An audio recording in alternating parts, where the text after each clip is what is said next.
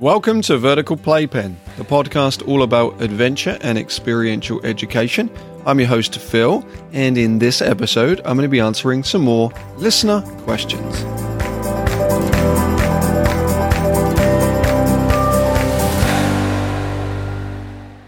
So similar to the previous two versions of this episode, I am going to be answering questions that were submitted to me by some listeners, and I haven't looked at them. Well, I've looked at them, but I haven't prepped for them.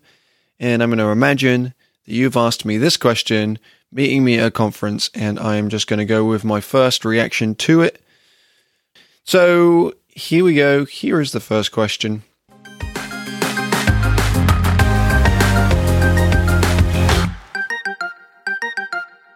This one comes from our regular question asker. This comes from our regular question asker, Meg Bolger. When do you not do a warm-up activity or icebreaker?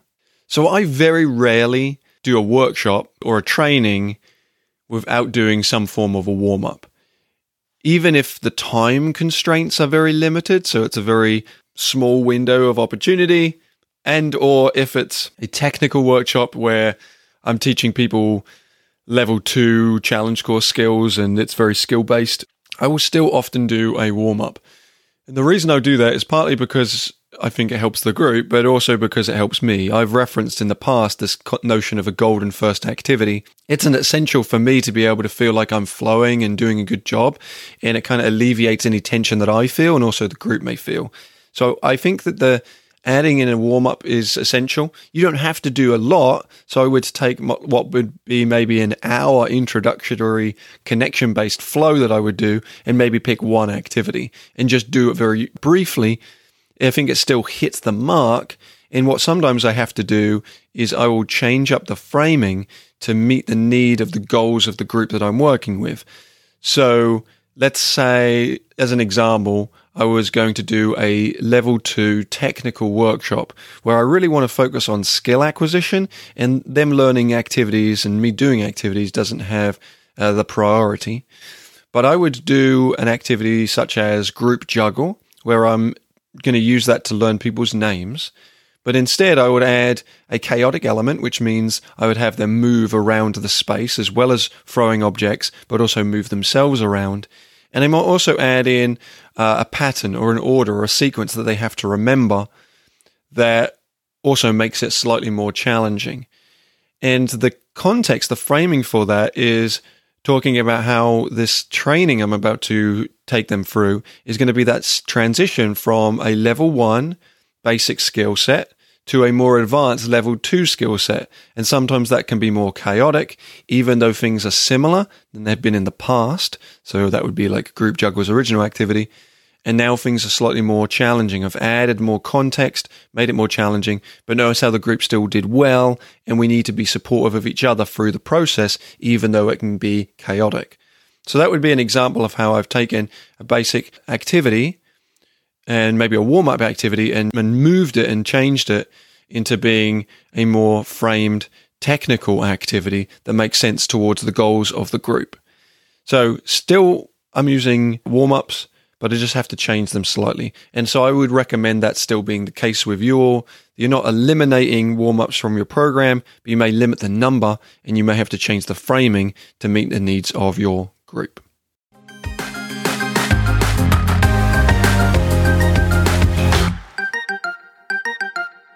So this question is from Hannah Bailey. Hannah is a new trainer at High Five, and she asks when... No, I skipped to the wrong question. She sent me two questions. I'll have to add some context in it because I'm trying not to cut too much. So the question I was going to read, which was accidental, was when is the first adult skipping team meeting? Because we did a program recently together, and I was introducing or talking about like skipping as fun, as a way to move from A to B. And there's no way to not be happy when you skip, at least from my perspective. And it's also such a fast way of travel. Try to skip from place to place. Like running can be exhausting, but skipping has something light to it, something like joyful to it. And I was joking that there should be like spin classes, there should be skip classes. Anyway, There's no such first adult skipping me, although I'm sure if I did a Google search right now, I'd probably find something of that.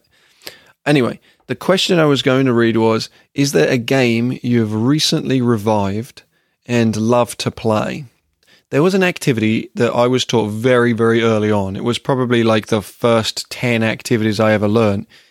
And I stopped using it, and the pandemic hit, and I introduced it again, and I now do it every single time, and that is jump in, jump out. I've referenced this activity many, many times in the podcast and elsewhere. So essentially, there are 3 rounds. Each round gets progressively harder. In the first round, you ask the participants to do what you tell them to do. There are 4 commands. First is jump in. So if you say that, you jump 2 feet, a 2-footer jump, not 2 feet in distance. A 2-footer jump in to the center of the circle. If you say jump out, you jump out away from the center. And then jump left and jump right. In this first round, I just say it and the people do it. You just follow along with me. Second round, it gets more challenging. In the second round, now I have them do what I tell them to do, but shout the opposite. So if I say jump in, I want them to all jump in, but shout jump out. And likewise for all the rest. And then the third round, often the most tricky round, now they have to say what I say, but do the opposite. So it may be that I say jump in, and if I say that, they all have to shout jump in, but actually jump out. Now, I've liked that recently, and I've been bringing it back because I've found that I can frame that activity in so many different ways for different outcomes dependent on the group. So almost referencing what we talked about with a warm-up, this actually might be an activity I do as a warm-up. Partly because there's a lot of laughter to it. Everyone kind of somewhat makes mistakes, so you're kind of in it together. But you can really tie this into different things. So back when we were really concerned about physical distance, I would do it with physical distance in mind. So I'll say that we're going to be doing this activity, and I want you to be really cautious and aware of those people to the left and right of you. If you make a mistake in this activity, then you may get too close to someone. And so we get to have an experience of what it's like to make a mistake and be too close. So as a practice for being distant more. If I'm doing, let's go back to the technical version. If I was doing a technical activity, I would talk about how the first round, it has familiarity. So each of the commands has stuff that we've learned prior. So jumping in, jumping out, jumping left, jumping right, things we sort of know. So the first round isn't complicated. But the second and third round is taking those skills and maybe using them in a slightly different way so that they're more confusing. And how do we adapt to that and how repetition helps? And so I may, in one of the rounds that's more challenging, repeat my command over and over again and watch how we get better. And I'll tie that into practice, improving our performance. That activity, has definitely been an activity that I didn't use for a long time because I learned it one way at the start and I didn't really have the tools to be able to add or change things to it. Also, I will add that how I learned jump in, jump out was actually everyone holding hands. It was a problem solving initiative. You had to get every single one of those rounds. You had to get, I think it was 5 or 6 times in a row getting it right. So everyone getting it right. So it was more about a lesson around individuals affecting the larger outcome of the group. So towards the latter half, the more complicated ones, as more people make mistakes, it negatively impacts others. So they're all connected, and there was all of a self-others collective kind of conversation to it. But because I only knew it that way, I didn't want to frustrate people by having them make mistakes. And I do remember running the activity way longer than it should have been gone because people kept making mistakes and I wouldn't let it go until they got it right. I kind of put a negative impact, a thought into my brain about that activity. I think that's a funny thing. Go back and look at some of your activities, especially if you've been in this industry for a while or you've been doing these things for a while. Look back at your old ones and then actually say, did I get rid of them because I didn't like them or I was bored, or because you only knew them one way and you didn't know you could change them? And I guess this is a plug for our book Tinker. You can find it on our website, all about adapting and changing activities to meet the needs of your group versus 100 activities, only one way how to use them. Thank you, Hannah. That was a great question and a great answer. You're welcome, Phil.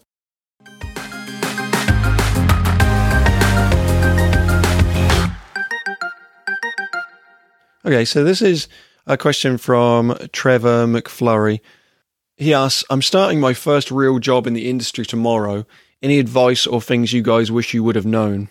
So without knowing too much detail on like the kind of job you're doing, the specifics of it, first of all, congrats for entering into this industry. I really hope you get a lot out of it, and I hope that it serves you. I think something I wish I would have known is that when I first started, sort of reference it with a jump in, jump out piece, I was really stuck on this is the way I have to do it, even though I didn't agree.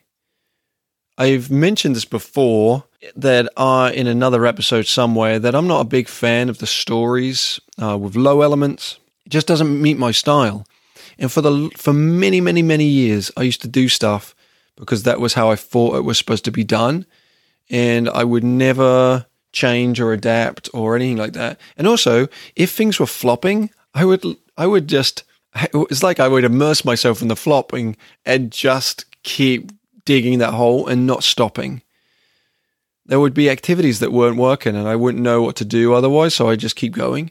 And in reality, I should have just stopped and said, this isn't working, right? Like, just been honest with the group and just said, this is fine. Like, let's go and do something else. Like, walk to a new location. Sometimes I would do activities in a spot on a field and I'd be stuck there for a while.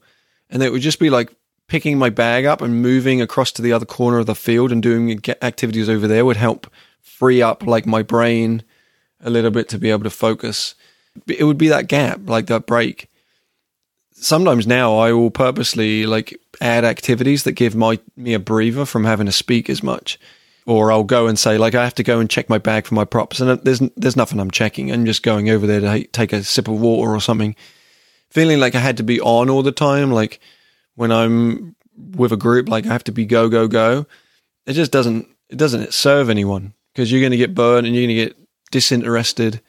And so taking time for yourself in a program when you're facilitating, there's certain things like, of course, you have to be like 100% on board with, focused on. If it's technical stuff in the air, then, don't get distracted, focus on what's going on. But I think it's like the first aid rule of like you protecting yourself. And so I think about that when you're facilitating activities, having conversations with groups, that just give a question, let them speak, give that time. And if things aren't working, just move on to something else. Don't dig your heels in and hope that things will get better. So that would be one piece of advice. This is something if you're like going to be working on high elements a lot, challenge course elements in the air, getting used to climbing and doing it, climbing on your course. I think it's a valuable thing to do. And I mention this a lot to people when I'm training them, is that once I've finished training, it shouldn't be like the only time you ever climbed on your elements, like actually participated as well. You should figure out how to do in-house staff days on the course where you get to be a participant, but you also get to go in the air, because there's the physical component of it, which is like getting your body used to climbing and being in the air, getting used to tying knots again, like all of those things. But also it's the empathy that you all have for your participants, especially if you're someone who's maybe a nervous climber. Like, I'm not the most confident in the air in the world. Like, I work with other people who are so skilled and talented in the air, they'll do stuff, and I'm like, yeah, I'm not going to do that. I think really, really confident people in the air, nothing against them. That's awesome that you have those skills in the air, but I just don't think that you truly were able to empathize with those people who are nervous. So when you have people like really scared, I just don't think that they know what it feels like. And so being in the air and climbing and doing that outside of your programming, I think it's a good skill to do. People will often say to me when we're at the course, like, oh, Phil, you must stay so fit, getting to climb all the time on this stuff. I'm like, I don't do that much. I do a lot of stuff on the ground, like looking upwards. Like, I've got incredible neck muscles and some issues with my lower back from staring up in the air the whole day. That's pretty much my day.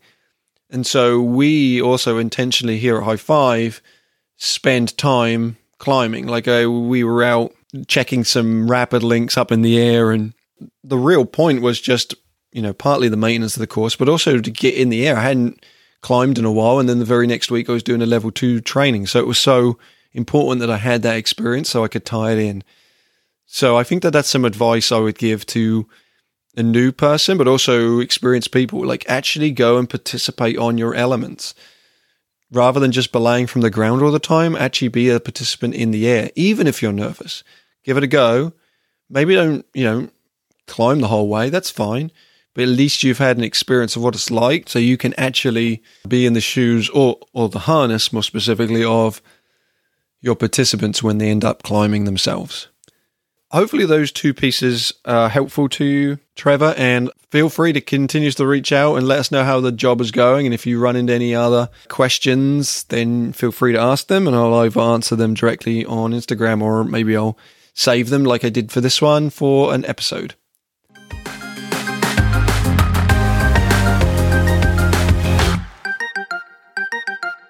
Okay, so this next question comes from Cody Roberts.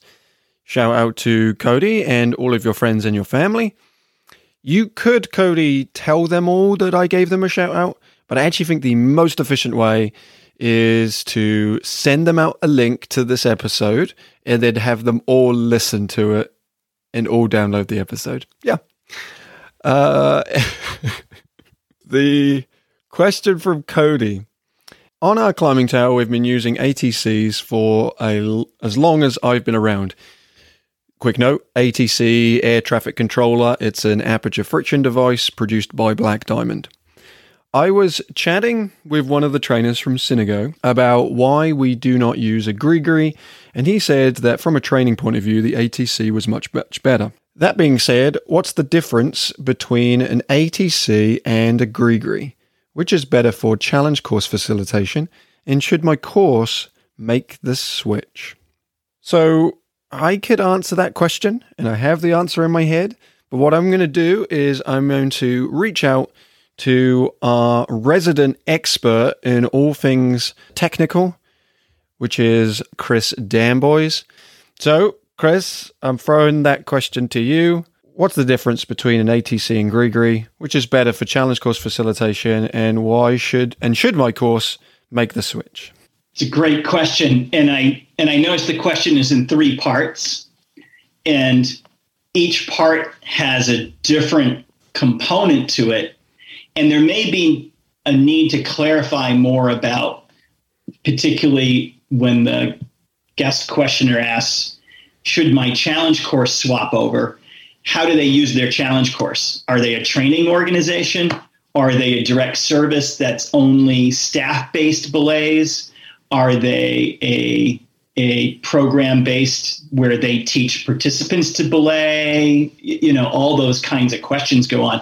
But from a purely practical standpoint, in terms of the ATC versus the Grigri, the fundamental difference is an ATC is a friction-based device, and a Grigri relies on both friction and a camming action. There's an actual rotational cam in the device that locks up the device. So in some circumstances, a Grigri is known as an assisted braking belay device. And an ATC is known as a belay device. There's no assist in there, meaning if you take your hand off, the brake hand off, under a loaded situation with an ATC, the rope will run freely. With an assisted braking, with some amount of tension on the rope, and sometimes not even a full grip, just the act of putting pressure on the rope in a Grigri will allow the cam to operationally engage. They were once known as hands-free devices. Many people quickly learned that was untrue, particularly the person on the other end of the rope who ended up on the ground. The hard part about the decision to go to Grigris really is around, you still have to learn how to belay properly. A Grigri will allow you to make a lot of mistakes in your learning that you might never realize are mistakes. So if you learn to belay with a friction device in a suitable environment where you're being coached properly, you're being backed up properly in the event you do something wrong, you're going to learn about how friction works in a belay system and how a belay device at a basic functional level works. Whereas a Grigri can allow you to make lots of mistakes and not actually understand how the device works. So even in, high-end rock climbing situations and other places, they always teach you on an ATC, and then you eventually graduate to some form of assisted braking, belay device, a Grigri or a Trango Cinch or something else. I think part of it really depends on the application at the client site, right? Are they staff-only belays? Are they staff who've been there and they have a high skill level? Or is this a summer camp where every year they have a new crop of belayers and they've got to teach belaying really quickly? I think that a lot of those kind of questions need to get answered before you can really answer the caller's question, if you will. Mm-hmm. I don't know. What are your thoughts as you're hearing me talk about this? Yeah, I think that from a perspective of why people introduced the Grigri was the assumption that it was easier, right? Like if I know I've got a lot of turnover of staff, I'm going to utilize time that it would take to train, instead throw that potential time and value into money that I will spend on something a little bit more expensive that I could somewhat assume would be easier. And I think that that's from a trainer perspective. I think that's, as you suggested, where mistakes and bad practice come into play.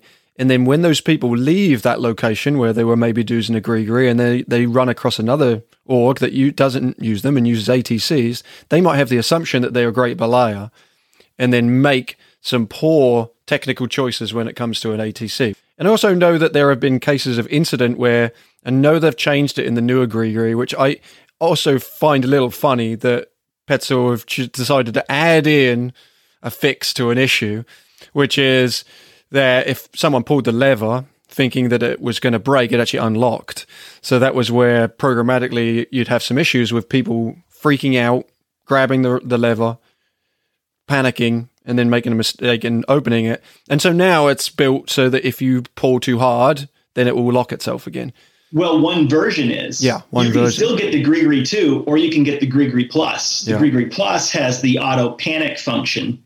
The Grigri 2, which is still out there, and there are tens of thousands of them out there in use because they're still fully functional.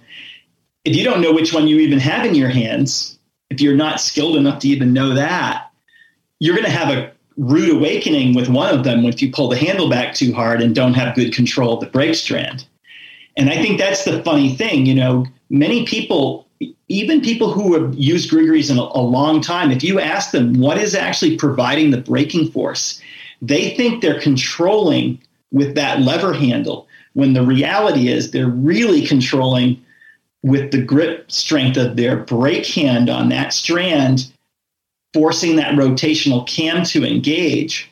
You shouldn't be having slack in the brake hand and then using the lever like a throttle to open up the port through which the rope goes through. It isn't designed that way. I would urge anybody who's using a Grigri to go to the Grigri, go to the Petzl website, or if you're using a Trango Cinch, their website, whatever it is, find that ABD manufacturer and watch their videos on what they want you to do. They're very specific. They're not hands-free devices. They still require what we call P-bus sort of hand movements, the pull, brake, under, slide hand movements, total control of the brake strand at all times and all of that. It's a little bit like a Lamborghini is a much more stable car on the road than your typical Honda Civic. However, if you're going to train a brand new driver, I would bet you would get better results training them in the Honda Civic than putting them in the Lamborghini, which has all the bells and whistles. They're more likely to go immediately off the road with a high performance car. And I kind of think of the Grigri as a higher performance belay device. I also wanted to read the one statement we have in our standard operating procedures, the High Five Guide, that talks about this particular topic. It says there are braking assist devices in the marketplace that are designed to assist the belayer by assisting the locking of the rope in the event of a fall. As fail-safe as this feature sounds, camming devices like these are considered assist devices and still require close attention or manual operation by a properly trained belayer. Lowering climbers appropriate with this type of belay device takes skill and practice, and you just can't rely on the device. camming devices such as Grigris are also expensive relative to other belay devices. And that's very true. You can, for the new Grigri Plus is probably close to $90. The ATC is $18.95 and the Grigri is $99. So you can get 6 or 7 for the price of one. So I don't know. If you swapped out all your ATCs for Grigris, what's the budget? Because that's a different ballpark.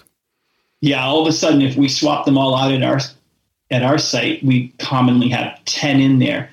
We're looking at $1,000 upgrade. And for what purpose? Yeah, could not justify it versus the goal and the purpose and the outcomes. So I think that summarizes, Cody. Our takeaway is 100% agree with the folks over at Synago. That from a training perspective, learning how to use an ATC is a better transition to then move on to the Grigri. But you've got to think of the why behind why you might want to use it. And there is a cost that comes associated with that. And from our perspective, I'm not entirely sure it's worth it. Thanks, all right. Phil. Thank you. Thanks, Chris.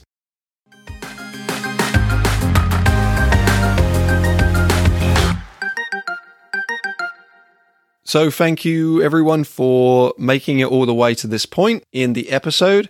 Okay, so I'm just going to read a review from someone who went onto Apple Podcasts and wrote a review. This one is from, wow, this is quite the name. There's no way to pronounce this. It's just a bunch of letters. JHFFRGKRXGJ. Writes, lots of information, 5 stars. High Five is able to provide great nuggets of useful information in every episode I've listened to. If nothing else, they provide a good laugh at a corny joke at the end. Oh yeah, we used to do dad jokes post-credit. If you didn't know that we did that, go and check. There's at least 25-ish episodes somewhere that have dad jokes built into the end. Yeah, so that was a thing. Anyway, thank you so much to that reviewer. You can find us on Instagram at Vertical Playpen. That's where you could submit any questions and they could be featured in an upcoming episode of this podcast. And write a review. Similarly for that, you'll get featured as well. That's about it. So thank you so much for joining us on this episode. Stay safe and stay connected. Thank you once again. I keep saying thank you, but I do truly mean it. It's awesome that anyone cares about anything that I have to say. So thank you for listening and see you on the next one. Bye.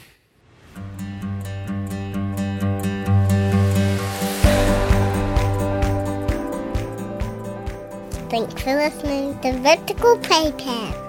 And then what about thanks for listening to High Fives podcast? Can you do it? Okay, try. Thanks for giving. I think a guy.